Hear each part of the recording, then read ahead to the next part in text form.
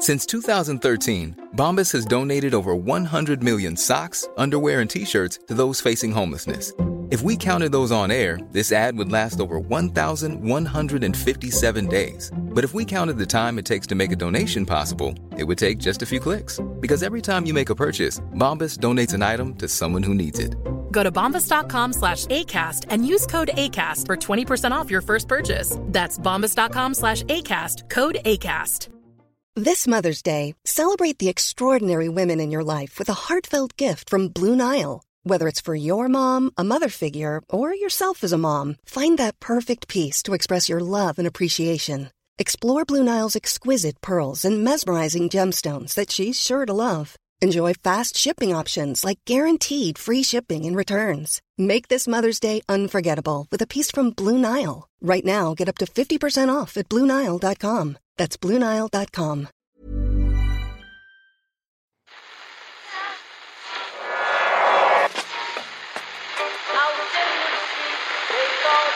What is that? That's the second time it's gone off.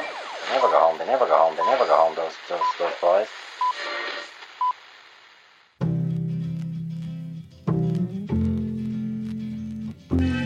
And I said, I want to win the league, but I want to win it better. You can understand that, can't you? Yes. Good lad. So he's almost like having a second captain in the team.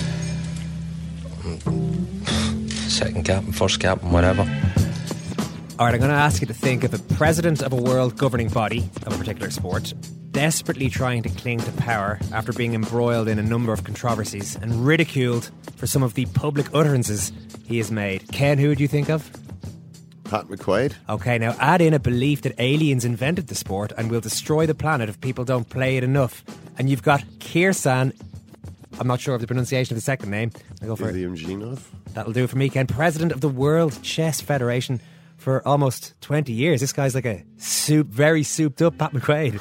He's in the news this week because he's in the sights of Garry Kasparov, who's playing the Brian Cookson role in this increasingly clunky analogy that I've started the show. Kasparov is the legendary grandmaster, of course, and he has his sights set on the top job. Two reasons we want to cover this story today, Ken. One, aliens. Yeah. Anything to do with aliens is good. Yeah, we probably don't talk enough about them. I mean, considering how large the universe is and how small planet Earth is, our relentless focus on Earth-based stories and events does seem maybe a little bit insular. And secondly, we'll just take any excuse to tell our Garry Kasparov story. We've got a bit of history with this guy. I'm making that sound like there's some animosity, which there isn't, but there's a story to tell, which we'll do before the end of the show tonight. We'll leave that for the time being. One of the most iconic GA players last 15 years will be in studio in just a couple of minutes' time. Sean O'Halpin to talk about his autobiography. The very first words of the book, "You may feel as though you know me," are indicative of the fact that he's one of a handful of hurlers, probably whose fame has transcended the sport. And because he's so well known, it's easy to overlook how amazing his story is. Arriving in Cork as a kid after a 3-month trek from Australia via Rotuma in Fiji, where his mother was from, making his way in a new country, obviously feeling and looking different to people in Cork and in Ireland at the time, and then achieving what he did. Also dealing with his father through all this, who drives him absolutely relentlessly. I'm particularly interested in this, and he talks about his dad's fanatical critiques, and it sounds like something that Sean has struggled to deal with over the years. So that's one part of what is a very interesting life story, which we'll talk about in just a little while. I stayed late last night, Ken. I'm looking a bit bleary-eyed today. The Boston Red Sox were on the verge of, and indeed completed, their victory in the World Series. First time they've done that at home in almost a century. One of the most macho teams I've seen in sports, Ken. Their opponents looked really clean-cut and frankly somewhat disinterested. Who were the opponents? The St. Louis Cardinals. Right. Very clean-shaven, very nice men they look like. Cardinals is quite a strange name for... I mean, Cardinals?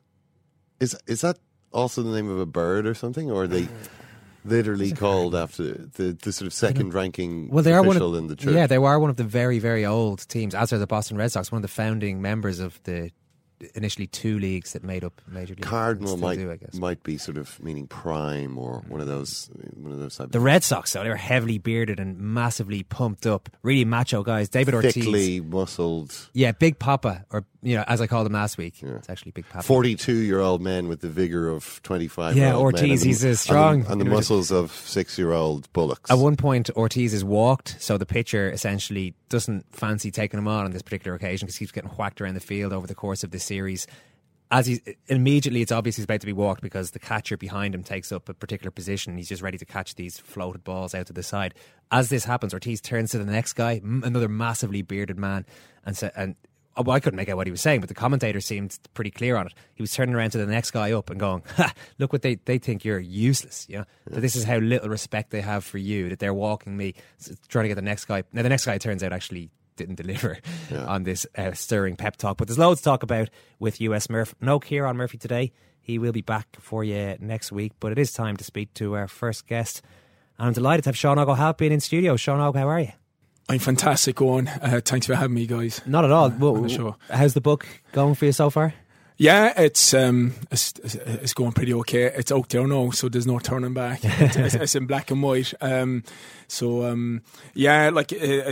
been a busy last week, and it's going to be a busy few weeks just promoting the book leading up to Christmas. But I must say it was probably one of the most stressful things doing a book. Really? Oh, just deciding what you wanted to talk about, what you didn't want to talk about, that kind of thing. A lot of that stuff, right? And then. When you really get kind of deep into the book, then like kind of you cover stuff, you know, over your life, kind of that's pretty much sad. Do you know what I mean? But on the flip side, you cover things that are very enjoyable, and then just getting deadlines into the publisher, like, and then you're trying to work this around your work life, you know. Your 9 to 5 work schedule, and then I'm still playing with the club, you know, competitively. So trying to work around that and trying to get the book in. But look, it's there. When you see the end product, you can look back and say, yeah, look, it is rewarding. We'll start at the end, Sean O'Halpin. This time last year, pretty much almost exactly this time last year, a Friday night, you're sitting in a car in a hotel car park. I'm not sure why the meeting is happening here, but Jimmy Barry Murphy is in the passenger seat. What's he saying to you? Basically, he just calls it out that he says, "Look, we're going a different direction, and we want to give, you know, a lot of young fellas their go, and we're building for 2 to 3 years' time." He doesn't mention my age, but he says, "Look, I don't know whether you're going to be playing at that stage." And look, a lot of the things he says is you get, but it's my ego overrides everything. You know, I still convince myself that I still have the goods. You know, my last game in a Cork shirt, I did okay against Galway. And even though in my heart and hearts, leaving Croke Park that day, I kind of have you have a feeling that, look, this is probably, take a good look at this place because this is probably last place, you know, because you get the signs earlier on that year, you know, you're only a bit player, you know, you get the body language from the management that, look, no, you're not really wanted around here. You know, in particular, after one game, Sean O'Halpin, I think you played Kilkenny in the league final, and after that you thought, what struck me was, I remember John Giles has talked about this many years ago, where he played a game against, I think it was Spurs, for Manchester United in 1963 or whatever it was, and he didn't play well. That was fine, but he thought immediately after that game, Matt Busby, his attitude towards him changed somewhat. Matt Busby just, he Giles thought didn't believe in him anymore. It struck me that was maybe there was somewhat the case in your case. Funny enough, my 2012 season changed completely after the league final. You know, we got hammered by Kilkenny, and say my relationship with Jimmy then was kind of non-existent, really. You know, and then, do you know what? I don't want to be giving out about Jimmy because Jimmy's like, he's a Cork icon. He was very good. He gave me my first start, you know, which I'll never forget. You know, any coach mightn't have given you a start, but he gave me my first start, which was to become, you know, I played 15 years with Cork, but without getting a start. So I don't forget that, you know. But forward on 2012, after the league final, the relationship is just very distant. There's no eye contact. There's no explanation why you're not picked or playing. And, you know, I could handle, like, 35 at that stage, I would have considered myself like a mature adult, do you know what I mean? So I can get not getting a first team start, but just once, do you know, just once the reason behind it and what you need to do, but there was none of that. But you get the picture as the summer's going along that, you know, the writing's on the wall. Oh, it is on, and then in ways I'm kind of angry with myself having to go through that meeting in the car park with him because I know what's coming, like, but I just don't want to believe it. Like, you know, I just, like, the male ego in a sporting environment it's a danger. Like, like you convince yourself that you still have the goods, and then I thought he was wrong, and then I grieved all winter that he had called it wrong, and then bang, I'm a spectator. I watched the championship season unfold 2013. I see these like kind of guys buzzing around Croke Park, half forwards like that are down the other side of the pitch. They're, you know, covering a lot of acres. The intensity is a million miles an hour, and I'm looking at like new hurlers like Tony Kelly, Podge Collins, John Conlon emerging, and I'm saying, look, you know what? He's probably did all of us a favour, but he's done me a favour. Like, and that's very hard for me to say that, but look, I think it takes a bigger person to admit that. You know, I don't know whether other people would admit it, but at that moment, my ending in a Cork shirt is conflicted between my heart and my head. You know, and you know, when I look back now, I'm relieved. I'm a relieved man. Just to like. That's out of my system, that's out of my head now. I can move on to my next chapter, whatever that is, and I'm relieved. And then the overriding fact is when I look back over my, say, playing career, look, I don't think that I could have got any extra ounce out of me, and then that gives me great satisfaction and peace with myself, you know, when I'm going to bed at night knowing that, look, I don't think I could have given it any more. You say in the book, I wasn't fully confident in my striking until halfway through my senior career. Yeah, it's true though. That's amazing. It's true, it is. It's only when I start hitting my straps around 2003, 4, 5, do you know what I mean, like that. Then again, like kind of my body, like from 26 to 29, you know, that's where I done my best hurling. That's where my body was at its peak. I didn't have many injuries during those years. And then again, look, outside of myself, we had a fantastic team, fantastic players, fantastic character, who were around the same age. So we were all hitting our peak, do you know what I mean, together, because we had kind of gone through underage together, minor 21. We'd won 99, kind of, albeit as very young kids, do you know what I mean? But we all kind of grew up together. And at 26, man, you're just humming. Do you know, there's teams there that you don't like striking now. You don't think about it, you just do it. Do you know what I mean? And it's very hard to explain to people until they experience it themselves like that. Yeah. Body, mind and soul is all at one, and you're just doing things like kind of naturally, instinctively. But before that, it's a struggle, especially... I wasn't naturally born with the game. Do you know, I came here 11-year-old, and still to this day, like people say, well, it's probably the one criticism that Sean Oak plays like a fella that's read a manual book in hurling, and that's the way. And I got through. Do you know, I got by. But that was basically true, yeah. Yeah, and it was not like Satanta or Izaki, who played hurling more naturally because they started hurling from the get-go. Okay, even though they're born in Australia, but they start like their underage coaching at 6 years of age. Do you know what I mean? So I lose that 5 year gap, and at 11, I try and get, and then I'll tell you no lie, and it's embarrassing. Like one of my first games in a Cork senior shirt, like, and I had a couple of fresh areas up in Nolan Park, Mark and DJ Carey, and you just wanna like you just wish like that the ground just open and swallow you up and go home your wally and kind of just do something else, like, you know, kind of, and then. But I'm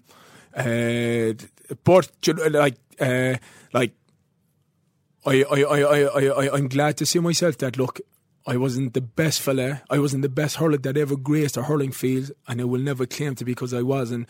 But what made me survive at that level was my commitment. Yeah, like I've yet to meet a fella's committed to me. Do you know what I mean? Like, I put in unbelievable hours, like, you know, and I needed to, do you know, to survive with like sort of.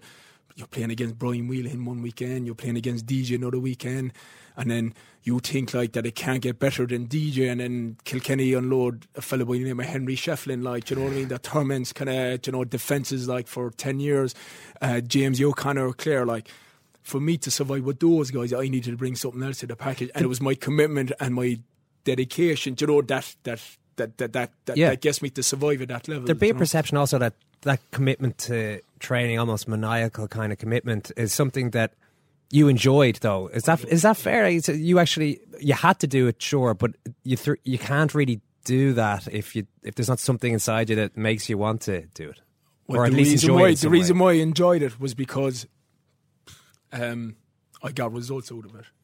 that there was silverware to show for it, or do you know what I mean? There was performances that showed for it, or. Well, how did you notice that? Like, what was the first moment when you kind of realised, that, hang on, I can actually get really good at this, you know? Yeah, 1999 would have been a huge confidence booster. I was 22 years of age.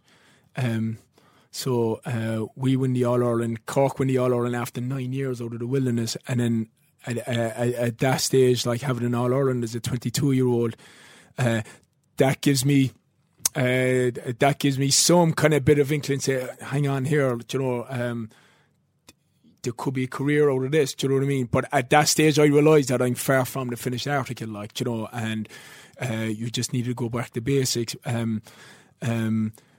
But, like, then again, you have to be playing with a good team to kind of, for your individual, you know, whatever talents that you had to get recognised as well. And then I'm fortunate enough, like, to be in the dressing room, like, kind of, with fellas that carry Cork for 10 years, do you know what I mean?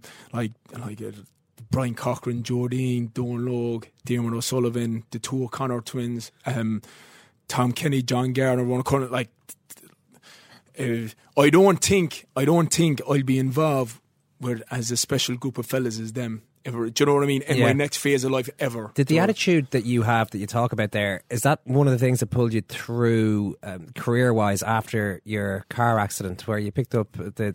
Could you maybe tell us the injury that you picked up there?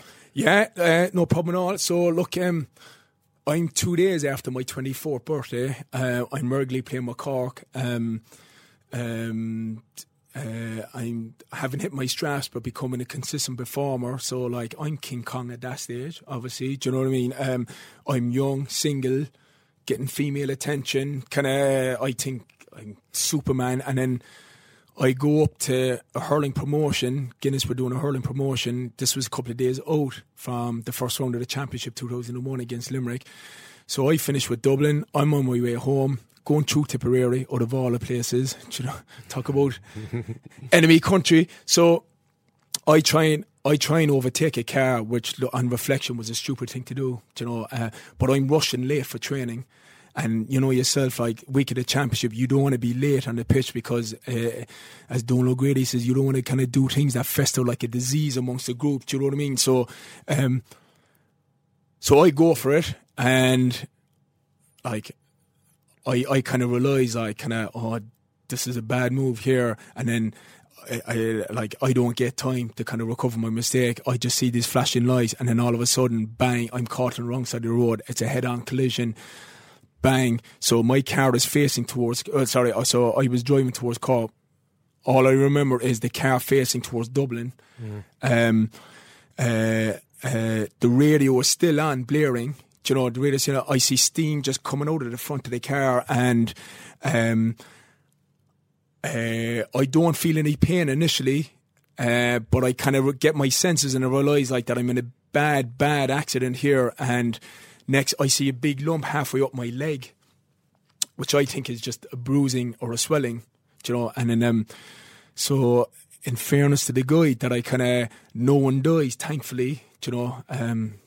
God, or someone must have been kind of looking after me that day, or us, because basically the car that I kind of hit head-on collision, they have a full house in that car. So the driver comes out, and he could have, like, lambasted me and had every right to.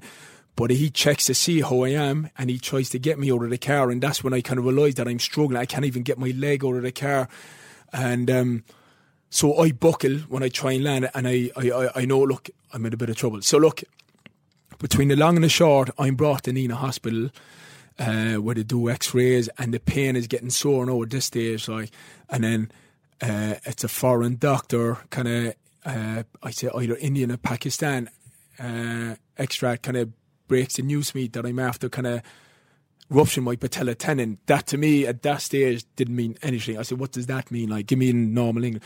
He says, look, that is your kneecap halfway up my. So I kind of, but still on, like, to my naivety, I still think I'm okay for so next what you Sunday. thought was a bit of swelling or something on your thigh. It's actually your kneecap. It's my kneecap. So your kneecap is kept intact where it is by your patella tendon. It goes over your kneecap.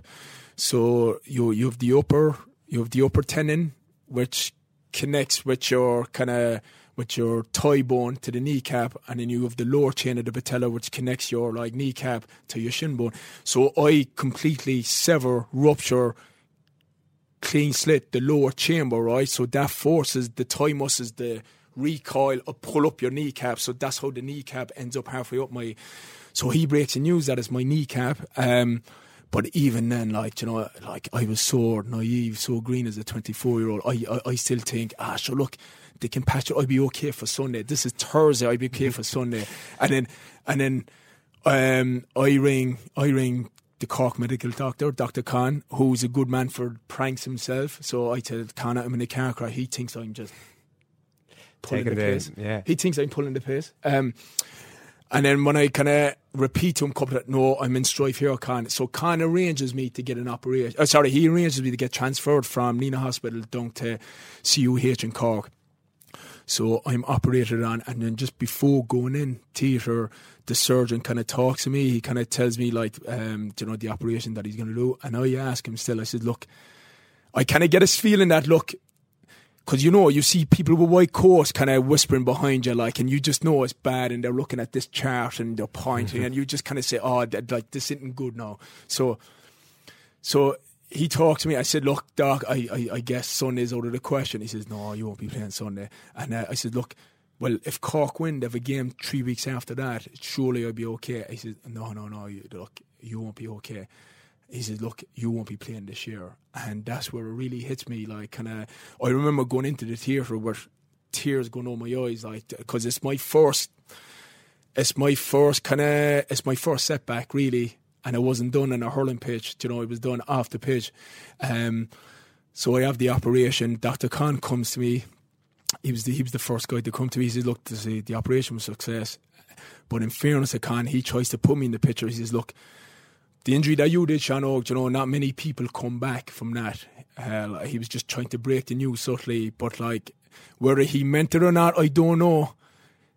Well, he'll definitely say he did, but he says not many people come back. You know, he says not. He says that was a series, but not many people come back to play competitive sport. On top of that, I don't know whether he meant that or not. Oh, sorry, where he says, but you will. I know. Oh, right, okay, yeah. Sorry, that's it.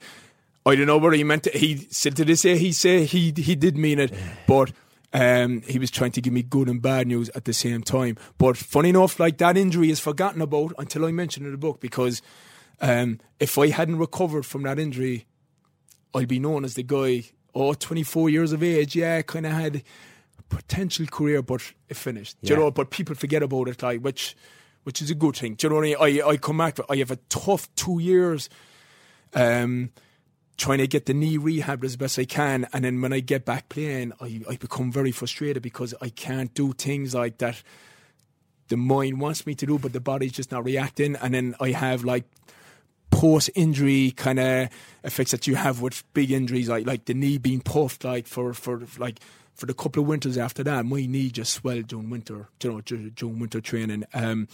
It gets very tight. You'd have to loosen it up a good bit, get plenty of DP into it, wintergreen, you name it, right? Just slap it on, just get it warmed up.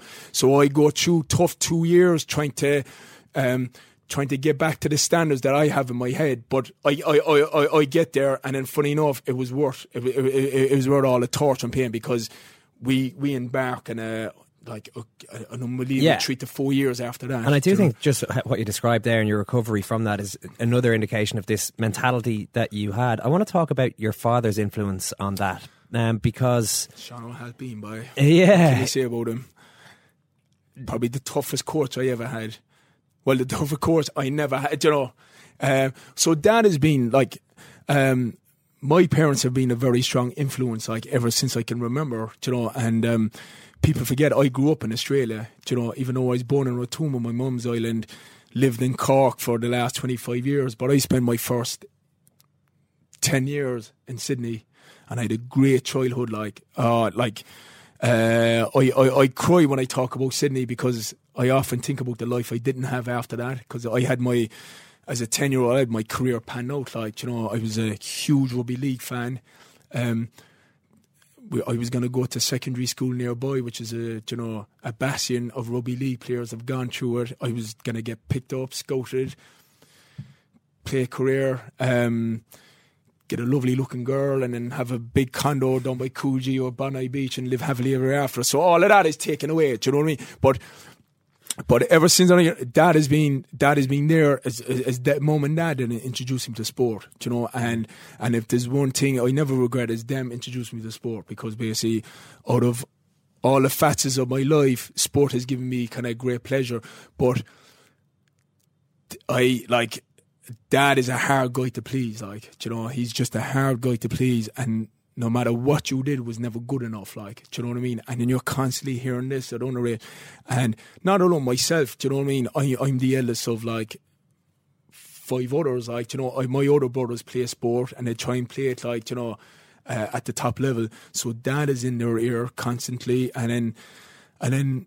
I don't get to enjoy my underage years as much as I probably should have. Do you know what I mean? Because you're under this influence, of having to perform. You need to win, or you're a loser. Do you know what I mean? And then what happens when you're under that kind of scrutiny? You buckle. Would he say that? Would he say you're a loser? No, he said you were a disgrace today. You were a shame to the family. You know, stuff like that. And then when I hear words like that today, it sends chills down my spine, you know, because of and then deep down inside he meant well. I know he meant well, but he had funny ways of kind of expressing it or showing it, you know. What kind of age were you when he started that? I'd say my first encounter would have been a 6-7 year old. I mentioned in the book I played kids game. Guy that I'm marking, you know, skins me. I don't follow. I don't bother chasing back. I just leave him go, and then I can see what Dad was saying. He says, "Look, you never give up. You chase back. You never." But he threw me out of the car. Do you know what I mean? On the side of the road, and still to this day, I don't cry. I don't flinch. I'm a bit in shock. Do you know? I said, "Jesus Christ, he's after throwing me out of the car." Dale, who's a year younger than me, is in the car, bawling his eyes out. You know, and then I just stay there, and you have busy Sydney life going past me, and I'm just wondering what the hell is it. And then he comes back, he picks me up, and then we go home. And then for the following week, he has me doing sprints up and down the yard. He says, if a fella pass it, does. And look, I get that. Do you know what I mean? You need feedback. Do you know what I mean? It'd be very wrong of him or any parent, who has a kid playing in sport, to say that they're great if they're not doing. Do you know what I mean? And you point out, but he had a very extreme way of... Was his idea specifically that you would become a professional sportsman, or that this was what you were going to do in your life, or was he trying to teach you something more general about life?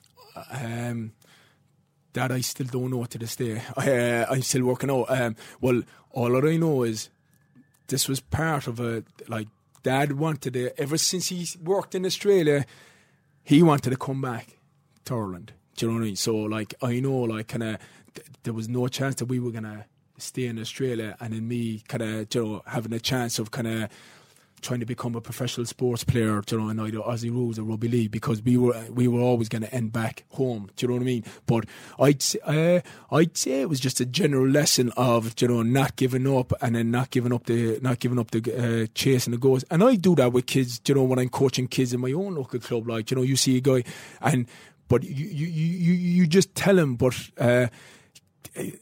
He had very extreme ways, and then he had expectations which were very high. But where the friction comes in with me, but I in all of this, I do not respond. I do not answer back. I just, because he's my dad, you just give him that respect and you listen to him, because your parents are, two critical pillar of society kind of people in front of you, and I always give him that respect the same way I give every other manager, the respect, and you go along with it. But where for me kind of the penny drops for me is we come to Cork, I'm playing hurling, which is a very technical game. Even the best of Irish kids don't even make it into country, do you know what I mean? And here I am, kind of expected to be a Chrissy Ring or a Nicky English or whatever within a couple of years, and I think he gets impatient with it. Do you know what I mean? And then you get his barrage, and then soon, the resentment that I have is I don't get to live, or I don't get to deliver what I don't get to develop what I want to do. It's what he wants to do. Yeah, and he's living it through myself, Dale, Satanta, Isaac. What struck me when I was reading about this, Sean Oak, reading the book, I mean, the thought in my head almost straight away was, this sounds a bit like Andre Agassi's dad. And then I get to a point where you actually mentioned Agassi. I mentioned it. Someone give me, a good friend of mine kind of, who'd be very close to me, knows kind of, now many people would know how strict dad was with me. Do you know, they would have seen him as a nice placid guy like at games, but he was a different ball game when you went into the car and drove home. So basically Agassi he said read that, Sean Oak. He says that like you would, that would strike a chord with you, which it does. Agassi says at one point in the book, I hate tennis. This is how he was feeling as a kid. I hate tennis, hate it with all my heart, and still I keep playing, keep hitting all morning and all afternoon because I have no choice. Is that what you identify with? You feel like you didn't have the choice? Yeah, look, any notions of me playing soccer now or rugby union was just notions, do you know. It was just going to be Gaelic games. Well, he wouldn't let you. I'd say he would have let me, but he wouldn't have supported me. I don't think he would have driven me to games or picked me up because he's a proud Irish man. He's a very nationalist guy, do you know. So Gaelic games was the only game that we were going to play. And I had no problem with that, but just his fanaticism of trying to, you know, get us to kind of do well. And he'd always say, look, this is for your own good. And then his biggest danger was like that, and he prays that he would heap on us like that would be the downside in our career. He'd be worried that you would. Agassi eventually takes ownership though of his tennis. Did there come a point where you started to realise you were doing this for yourself rather than doing it for your dad anymore? Okay, I tell you, the turning point, say, with my relationship with dad and then my hurling career, where, as you say, I start to try and get away but ignore, you know, dad's kind of constant, is at school level and then early years with Cork at underage level, where I'm dealing with likes of Donal O'Grady, Jimmy Barry Murphy, even underage mentors with the club, and who have played the game. They're knowledgeable and they're telling you you're doing a damn good job there. Right. And then that's where I start to, because at that stage I'm just taking, maybe this is par for the course in every household. Do you know what I mean? Like, and then when I start to kind of but don't get me wrong, don't agree to be the first fella to let you know if you didn't play well. Do you know what I mean? Like, or any other. So when they're saying, look, you're doing a great job, just tweak a couple of things, but look, continue. You're a valued member. And that gives me great uplift, like, do you know what I mean? And then as the years go on, it's the same with my other brothers as well. When Satanta was like, Dad wanted to always have his last say, and we just listened to him because he was Dad. But we just have you spoken to him since the book? I haven't, but I talked to him. Yeah. I'm just wondering what he might think of. Look, I'm sure Dad wouldn't be happy of what I said, and people have gone on to me saying, "Geez, you're a bit hard on him," and is that needed? But it's my story. It's not your story. It's not her story. It's my story. I lived through this, and if I was being to thine own self be true, if I talk about as honest and as openly as other things, well, you know, I feel it'd be wrong if I kind of hid that, you know, and just pretended everything was, and another inspiration, Owen, behind all of this, people have this perception of me being involved with Cork 20 years that he got it easy, you know. To see me kind of involved with sponsorship deals, he's used here, he's up on the billboard there, and they look at my mug for 20 years, and after playing, you've won a few silverware, lucky that he's working, and they think like that. This fella was, you know, Silver Spoon Brigade, and I'm trying to say it's not. You also, when you're an ethnic kid coming to a new country where, do you know what I mean? You have to go through the struggles of your dad who wants you to do well, but he pushes a point of like he nearly kills you mentally. Do you know what I mean? And then when you're trying to grow up in a new environment where half my features is dark, which is new to a new place. Do you know what I mean? Like, it's a struggle, man. That's also your dad's idea, because you were saying he always wanted to go back to Ireland, and it sounded like you definitely didn't at the time. And just on that, what was his reason? His reason, boy, was he just, what you call it, and look, I get it. He has he wants to go back to the country that he was born. Like, you know, every fella's entitled to that. Not alone that, then I'd say dad wants his kids like kind of speaking Irish, which he didn't have a chance to speak Irish. He wants them playing Gaelic games, which he probably didn't get a chance to play at. My dad would have been a very good Gaelic footballer, and he would have played representative football in Australia. He would have represented Queensland, but probably, I'm sure his dream was to play with Fermanagh in Croke Park. Do you know what I mean? But so you get the picture of that. Look, yeah, he wants to go home for himself, but he wants us to kind of experience this. But he, as I mentioned, he starts to live his dream through us. Like, you know, Sean, you mentioned with regard to growing, you obviously felt very different, and you certainly didn't feel Irish, I guess, when you first came over. Yeah. You did suffer racist abuse. Interestingly, you say, I didn't feel disappointed or hurt when I heard it. Maybe I was when you heard it very first in Cork City Centre. Well, funny enough, on our journey here, Dad had mentioned, he says, look, you're going to get remarks because you're different, you know. So he did prepare us somewhat, but he didn't say to the level that it was going to be at. Do you know what I mean? Like, he didn't say that. And the first 2 years were the toughest, like, you know, because we were getting used to this new place, and then I'm sure Cork wasn't ready for us, you know, landing in kind of like we might as well be like kind of Martians from outer space landing in Cork like in 1988. Like, you know, there wasn't many kind of ethnic groups in Cork at that stage. 2 years is a struggle. So it did hurt during those 2 years. It was maybe just sorry, the point that I'm trying to make. Yeah. Sorry, I lost my trail of thought. Look, we could have said this back to Mum or Dad, but we don't. Right. We don't. We just, like, and they're saying, look, if you do engage it, just ignore them, walk on, and then that's the way. And use it even on the field. I know you used it as almost a positive. You felt that there was no need getting wound up by it. It showed that you were the one who was on top, which is. I use it. I use it to my advantage that way. You know, it's probably. I'm involved in kind of racist campaigns, you know, and they tell you like that you should speak out, and you know. But back then, I literally didn't do exactly, I didn't do the protocol thing. But at that, you have to remember, this is all in 1988. Like, if you're going up to a referee saying he called me a black kind of nigger, or you know, like the referee, like, sure, he wasn't equipped to deal with anything, like, you know, of that kind, like so. You're just better off and then I just use it to my advantage, like as a one-up, like, do you know what I mean? That you must be doing something well if he's trying to knock you off. Do you know, if he's trying to knock you off your stride, like, and if he's resorted to this, and then I just use it that way, like, kind of over my next years at underage. Yeah, I saw it today. Aaron Cunningham's father, Joey, said that he's not going to attend the Crossmaglen Kilcoo match. This was the match at which Joey was racially abused last year, and a Kilcoo player got a ban. A Kilcoo supporter might have got a life ban out of that. These sort of initiatives that you're involved in obviously are hugely positive.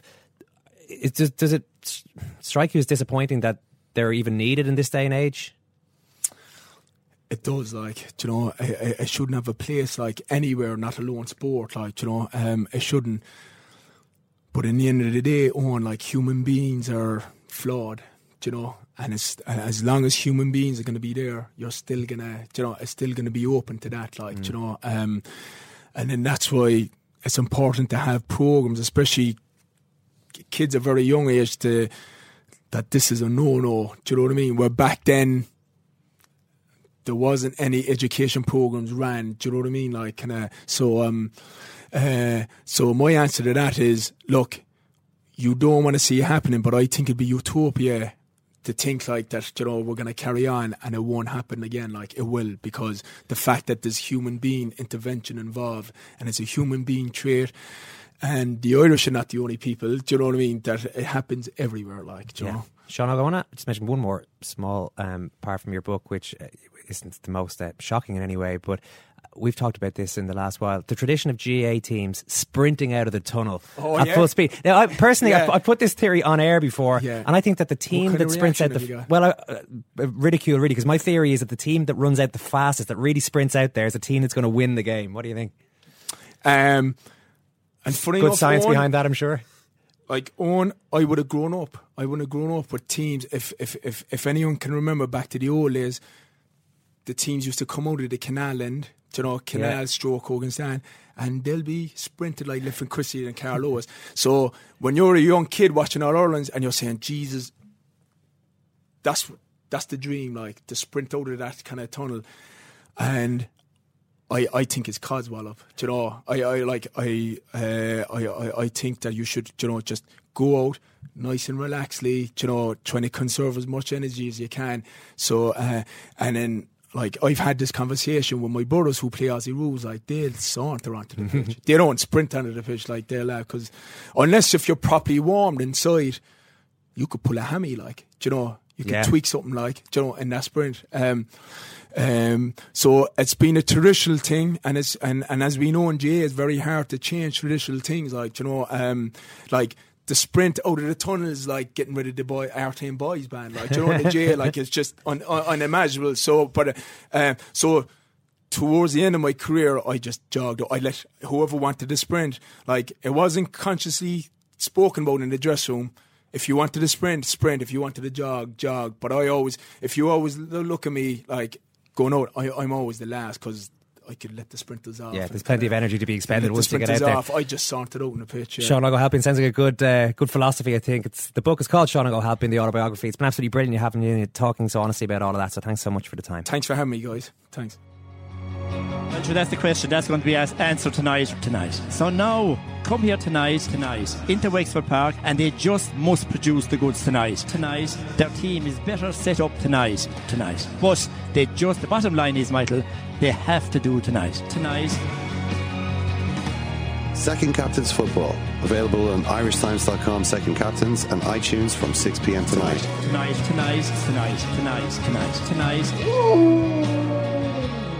I really appreciate Sean O coming into the studio and speaking like that. We've interviewed him on a few occasions in the past, and he's he's a lot of sports people we're used to over the years kind of hide their light under a bushel again. Is that the correct phrase? And Sean O certainly doesn't do that. He's always fairly straight up and has a lot to say.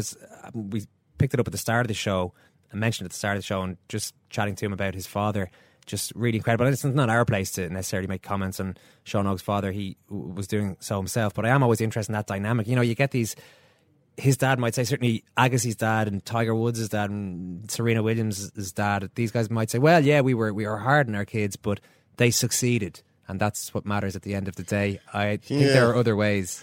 I don't know if every kid whose parent sort of applies that early era Alex Ferguson ethic to the parenting necessarily goes on to become the number one in their sport, though.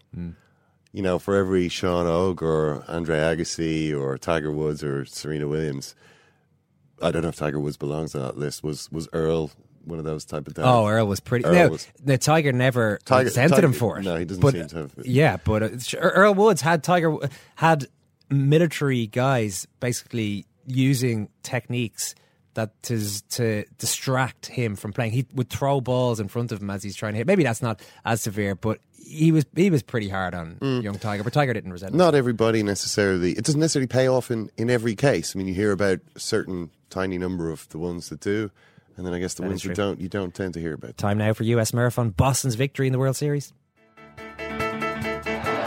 Yes, we have to say it. Remember, this is just a football game, no matter who wins or loses. I am deeply sorry for my irresponsible and selfish behavior.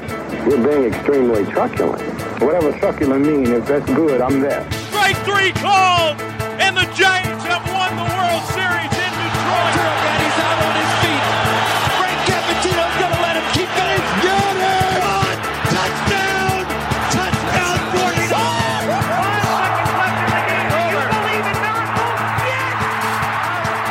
Well, Brian, are you wearing your Boston Red Sox gear, cap and all, into work today?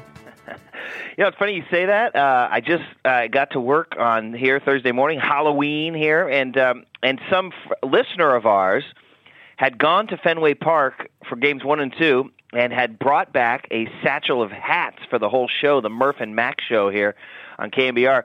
So the answer to your question is yes. I actually have a Red Sox World Series hat, and I just got it this morning. So, yeah, bandwagon galore. No, what a time. What a moment for them.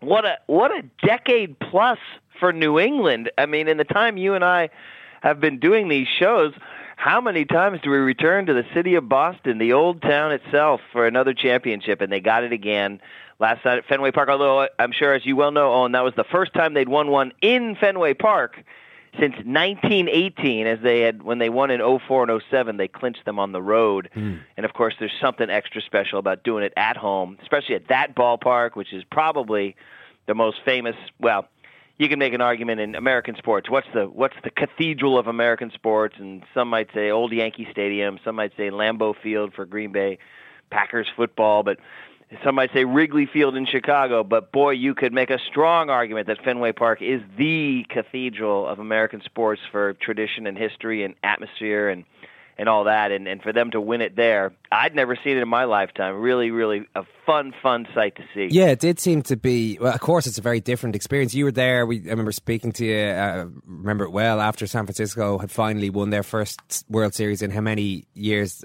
whatever amount of years that was, and that was away from home, and it was a weird thing, and you told us at the time you were out on the field, and it was incredible, but I'd say it was almost surreal. It's kind of a strange thing to do it in front of supporters who don't really want you, well, they 100% don't want you to do it, so it's just a quirk, really. I mean, I say if Boston could have won it in Game 5, they would have won it in Game 5, but it's no harm as another chapter to their story to do it in front of their own fans, particularly this year, I guess, given all the emotion. And this is something we crank our memories back 6 months on to the Boston Marathon bombing, and there's no way to avoid the role that played in this whole team, because it happened right at the start of baseball season. It happened on what's called Patriots Day in Boston. That's when they run the Boston Marathon, and part of the Patriots Day festivities in Boston are that the Red Sox play that morning. Usually baseball games are played at night. If they are played in the day, it's usually on the weekends around 1 o'clock. But Boston has this tradition of playing an 11 a.m. game on Patriots Day so that people can theoretically can go to a Red Sox game and still see the end of the Boston Marathon. That's all part of that whole tapestry there in Boston.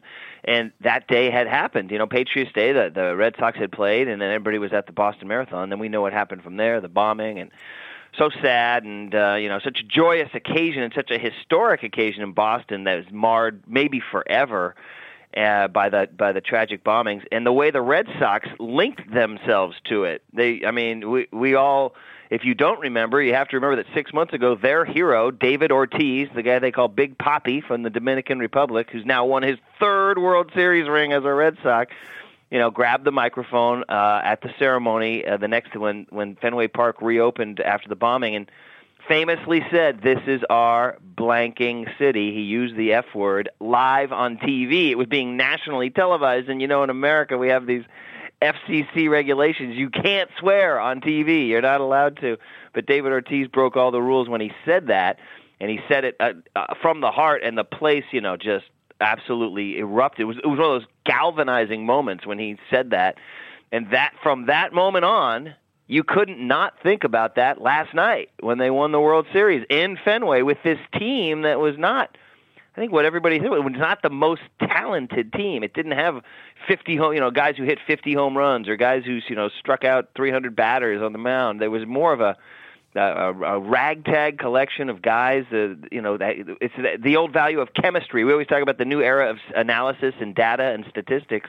And these guys were a blow for chemistry. And it goes back to the marathon bombings. I read this, and I'm not sure if I can confirm this, that people had gone down to Boylston Street last night and were kissing the finish line of the Boston Marathon in the wild celebration.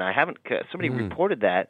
It would seem to be true, and it shows you the link of the city and how the city came together. You mentioned Ortiz, the leadership he showed off the field after that tragedy, Brian. He showed a lot of it on the field as well. I think he was their standout performer. We're talking about this now. Now you got to start talking about city. Every city in the world that has sport has its all-time greats. Whether it's your boy Roy Keane from the 1990 World Cup from Cork, right, or whatever, or Georgie Best from Belfast, right, or whoever. But Boston's a city that has greats.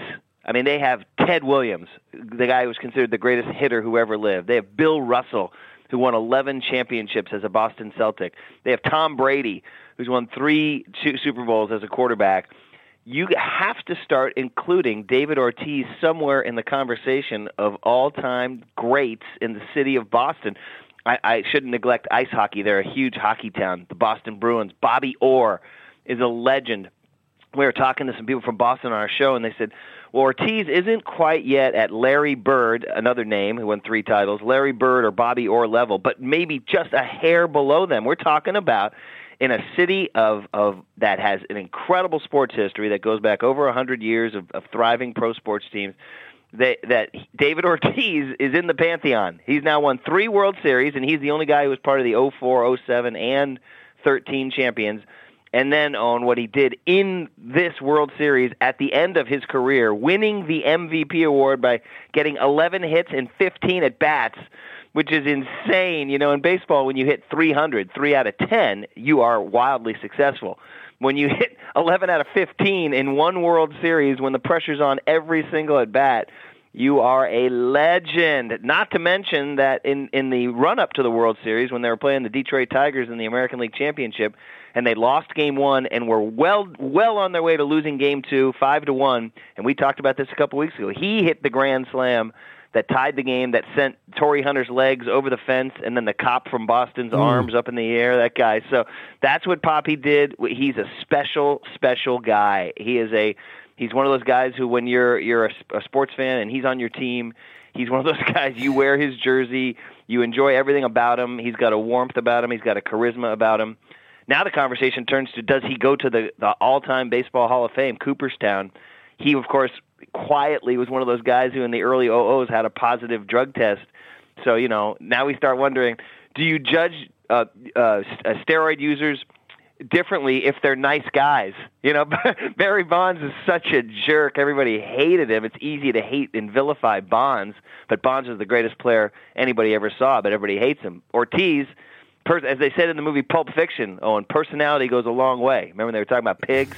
Personality goes a long way. Well, David Ortiz is in that spot. He is as beloved as that city has seen in decades. Yeah, I can't believe it, Brian. We're trying to have a nice, quiet conversation about baseball, and performance-enhancing drugs have to come into it at some point. But listen, isn't that sad? Yeah, I do want to talk to you about the Cardinals, Brian, because I was watching the match last night up until around the 7th inning when, to be honest, the eyes started getting a bit droopy on the couch. You made that far. Congrats to you. Yeah, no, I did all right. But the Cardinals were an absolute joke. I mean, I could have done better than some of those guys. There were balls dribbling underneath them. At one stage, there was a hitter for the Red Sox caught between first and second base. The 2 Cardinals, all they had to do was tag him out or stand on the base and get him out. They kept throwing the ball over him. He kept dodging them and then eventually manages to leave them in his dust and get back to first base. It was a kid could have got that guy out. Yeah, so what you saw is a team that won 97 games this year, which is the tied with the Red Sox for the most. They were the best team in the National League. They eliminated the Los Angeles Dodgers, who had this incredible payroll and this Cuban sensation, Yasiel Puig. The Cardinals are this amazing machine of baseball, and look what you saw last night. You saw, and how they played the last couple of games. They just came up small in the moment, and this is what happens. And some think that especially happens at Fenway Park, it can double down, because that is, unlike any other park in America, the closest place the fans are on top of you. Other stadiums that are bigger and more spacious and more with their corporate suites and everything don't have that crazed mania atmosphere of the fans right in your ear. And some think that affects teams. And in baseball, when you're in an elimination game where if you lose, your season is over, and things start to go against you in an enemy stadium, it's amazing to see the avalanche of just how the human being kind of shrinks a little bit. And you saw from about the time Shane Victorino hit that ball off the wall to make it 3-0, and the Red Sox and Fenway Park started to come unglued. The Cardinals, a great team, all of a sudden got deeply affected by the moment, and they started coming up. And there's like few things as inevitable as a baseball team marching to its death, and that was the Cardinals last night. Yeah, it's amazing because, you know, you only get one team that wins, and you have this incredible year, and you won the National League, and you won 97 games, and you go home upset, and that's the way. That's sport in any level, and the Red Sox cheer, and the Cardinals go home with nothing. Brian, get that Red Sox cap on you, and thanks for talking to us. All the best, Owen. Take care. We touched on American sports without Brian on Tuesday. Kat, if you remember, I was talking about the worst position in sport possibly being international rules goalkeeper for the Australian team, but one of us mentioned punt returner as well in the NFL. Largely, whatever about when you're actually kicking the ball, I guess that is your job. But the awkward bit where sometimes the other guy comes running straight back at you and you have to try to make a tackle, and generally you just kind of slip off there because you're not built. Well, Pat McAfee of the Colts, this was tweeted to me. Bit of a monster of a punt returner. I know you're impressed with the hit that he put in on a Denver Broncos player last week. A very big man. I suppose if you're a kicker in a sport that actually doesn't require you to run around at all, there is a chance to put on a little bit of weight. You know, what's the problem? And on this occasion, it seemed to come in useful for him as he managed to angle his run precisely to intercept this wide receiver and smash him out over the sideline. But not something you see too often. That it was big thanks to AT Fox for tweeting me and bringing my attention to that one. What's coming up at 6 o'clock tonight, Ken? They have asked for that, really. Well, you can laugh. It was the World Cup. I'm a little bit of an idealist, but having said that, I want to be like me. You don't know what you're talking about. What did you know? I managed to stay alive for 6 days. I'd say it to your face, and I'll say it to you now. Come down Swanfield and we'll see them, won't we? What you doing down here, you shawny man? Well, you heard the man at the beginning of that clip, Sepp, or at the beginning of that series of clips, Sepp Blatter. We were talking about his comments on Ronaldo and Messi on the last programme. Since which time, Spain went completely nuts, and Radio Marca demanding the resignation of Sepp because he cruelly mocked Cristiano Ronaldo. Ronaldo himself responding to it on his Facebook in a ridiculously over-the-top way.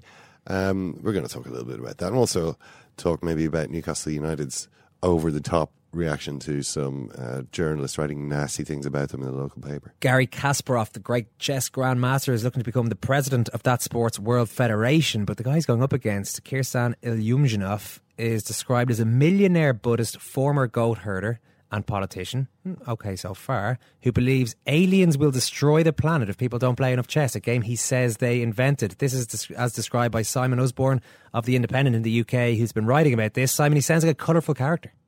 He is. By all accounts, I have to admit I hadn't heard of this guy before. I read about the attempt by Gary Kasparov to unseat him at the head of the World Chess Federation, which a federation that sounds to me about as odd as this guy, Ilyumzhinov.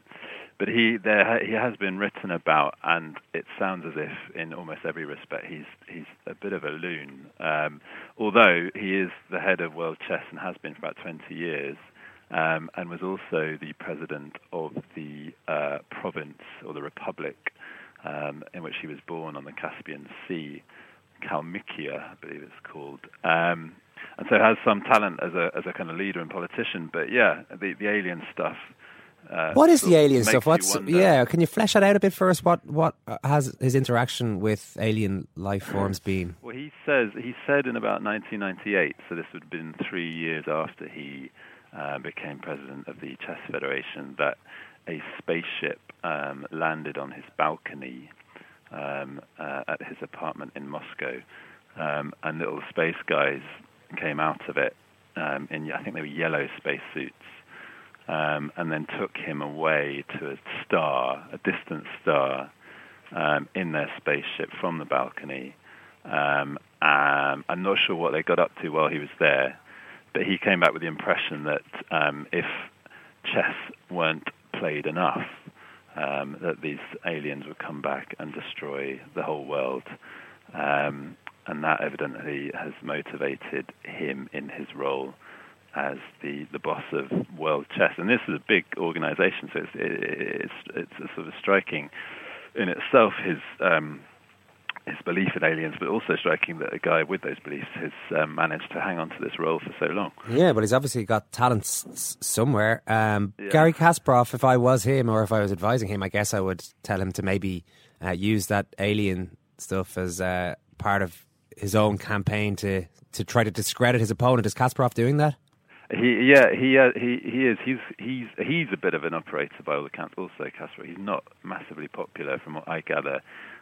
Considered to be rather aggressive, bullying, But yes, he is using that as a way of suggesting it might be time for change. On his own website, he sort of interviewed himself effectively, and said that one of the big problems with this guy, Ilumzhinov, is that when you Google the Chess Federation, rather than hearing about how amazing and exciting chess is, you just get stuff about alien abductions.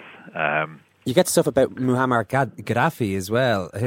Yeah, can you tell us a bit about that I think it was his last public appearance. Yeah, he has friends in odd places, this guy. In 2011, at the height of the civil war in Libya, this guy, Ilumzhinov, traveled to Tripoli for a kind of exhibition game of chess with Gaddafi in a hotel that was carefully made to look, anonymous, so that he couldn't be traced. But I think it was to do with a policy that Gaddafi had for chess in schools in Libya. But the timing was striking, and there were rumors that this guy was a kind of Russian envoy sent to convince Gaddafi to ease up a bit. And they played a game. Apparently it was a draw, a kind of diplomatic draw, I think. Because this guy is apparently not bad at chess, but I think he realised that beating Gaddafi might not be the best way especially forward. Away from home. Maybe exactly, exactly. You've got to be careful. But then it didn't work, because I think it was only about 3 weeks later that Gaddafi was captured and killed. And this was his last public appearance.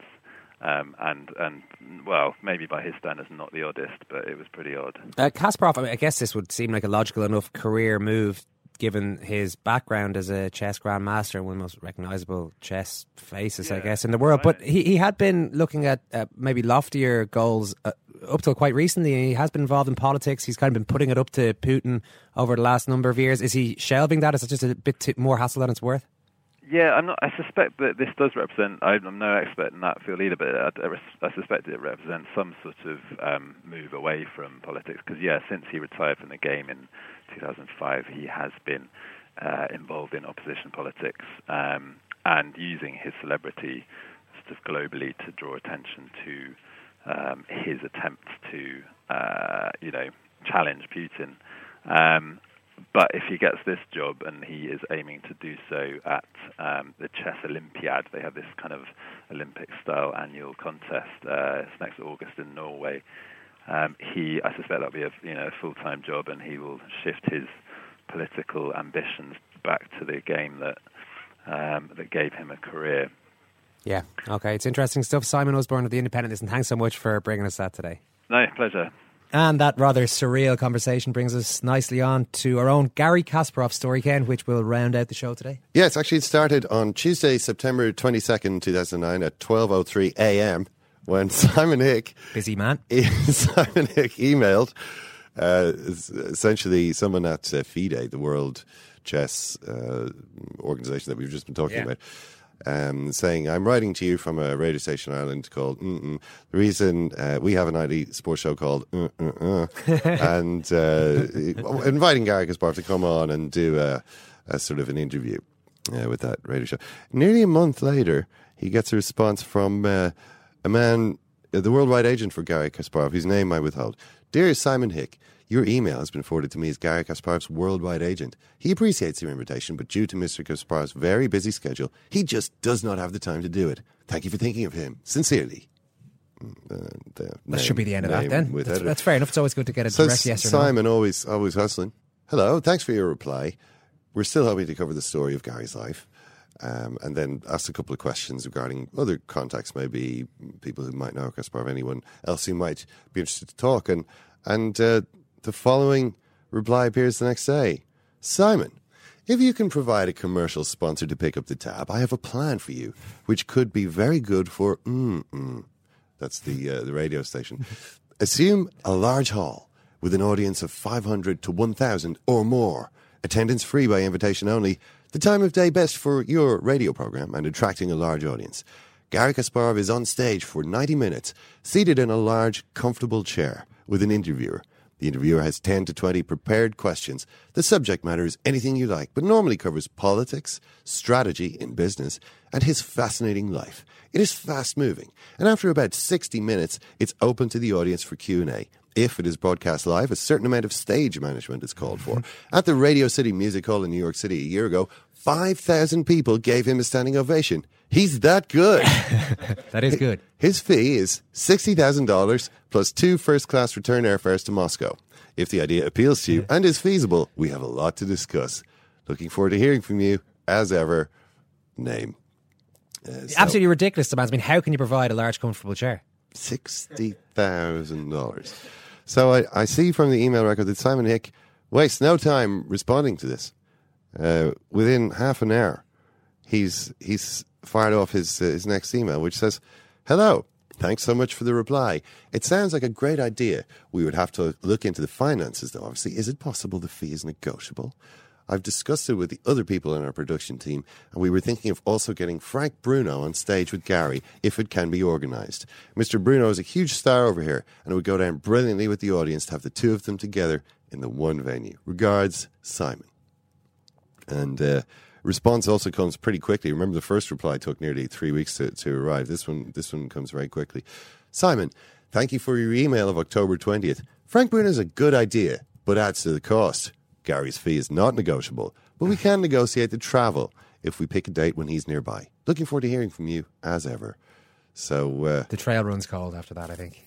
That was it. Yeah, that was that was the end of the interaction. Well, we will endeavour to get Gary Kasparov on Second Captains at the Irish Times. We'll see if maybe we the can have fee a whip has been round. somewhat lowered. You know, if you're interested in hearing Gary Kasparov, if you're interested in maybe attending a free by invitation event, if we can get together about $60,000, he's a pretty hot ticket here in Ireland. We can probably arrange for him to be here. That's it from us, Second Captains at the Irish Times. You will have Second Captains football a little bit later on for you today. And do check us out on Twitter at Second Captains, facebook.com/Second Captains. In the meantime, we hope you enjoyed Sean Hogue and indeed the rest of today's show as much as we did. Thanks for listening, and thank you, Ken. Thank you too, Alan. Chat to you soon.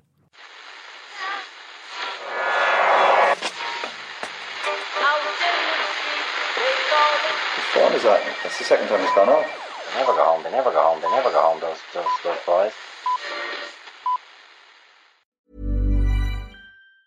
Hi, I'm Daniel, founder of Pretty Litter. Did you know cats tend to hide symptoms of sickness and pain? I learned this the hard way after losing my cat, Gingy. So I created Pretty Litter, a health monitoring litter that helps detect early signs of illness by changing colors, saving you money and potentially your cat's life. Pretty Litter is veterinarian developed, and it's the easiest way to keep tabs on your fur baby's health right at home. Go to prettylitter.com and use code ACAST for 20% off your first order and a free cat toy. Terms and conditions apply. See site for details. Mom deserves the best, and there's no better place to shop for Mother's Day than Whole Foods Market. They're your destination for unbeatable savings, from premium gifts to show-stopping flowers and irresistible desserts. Start by saving 33% with Prime on all body care and candles. Then get a 15-stem bunch of tulips for just $9.99 each with Prime. Round out Mom's menu with festive rosé, irresistible berry chantilly cake, and more special treats. Come celebrate Mother's Day at Whole Foods Market.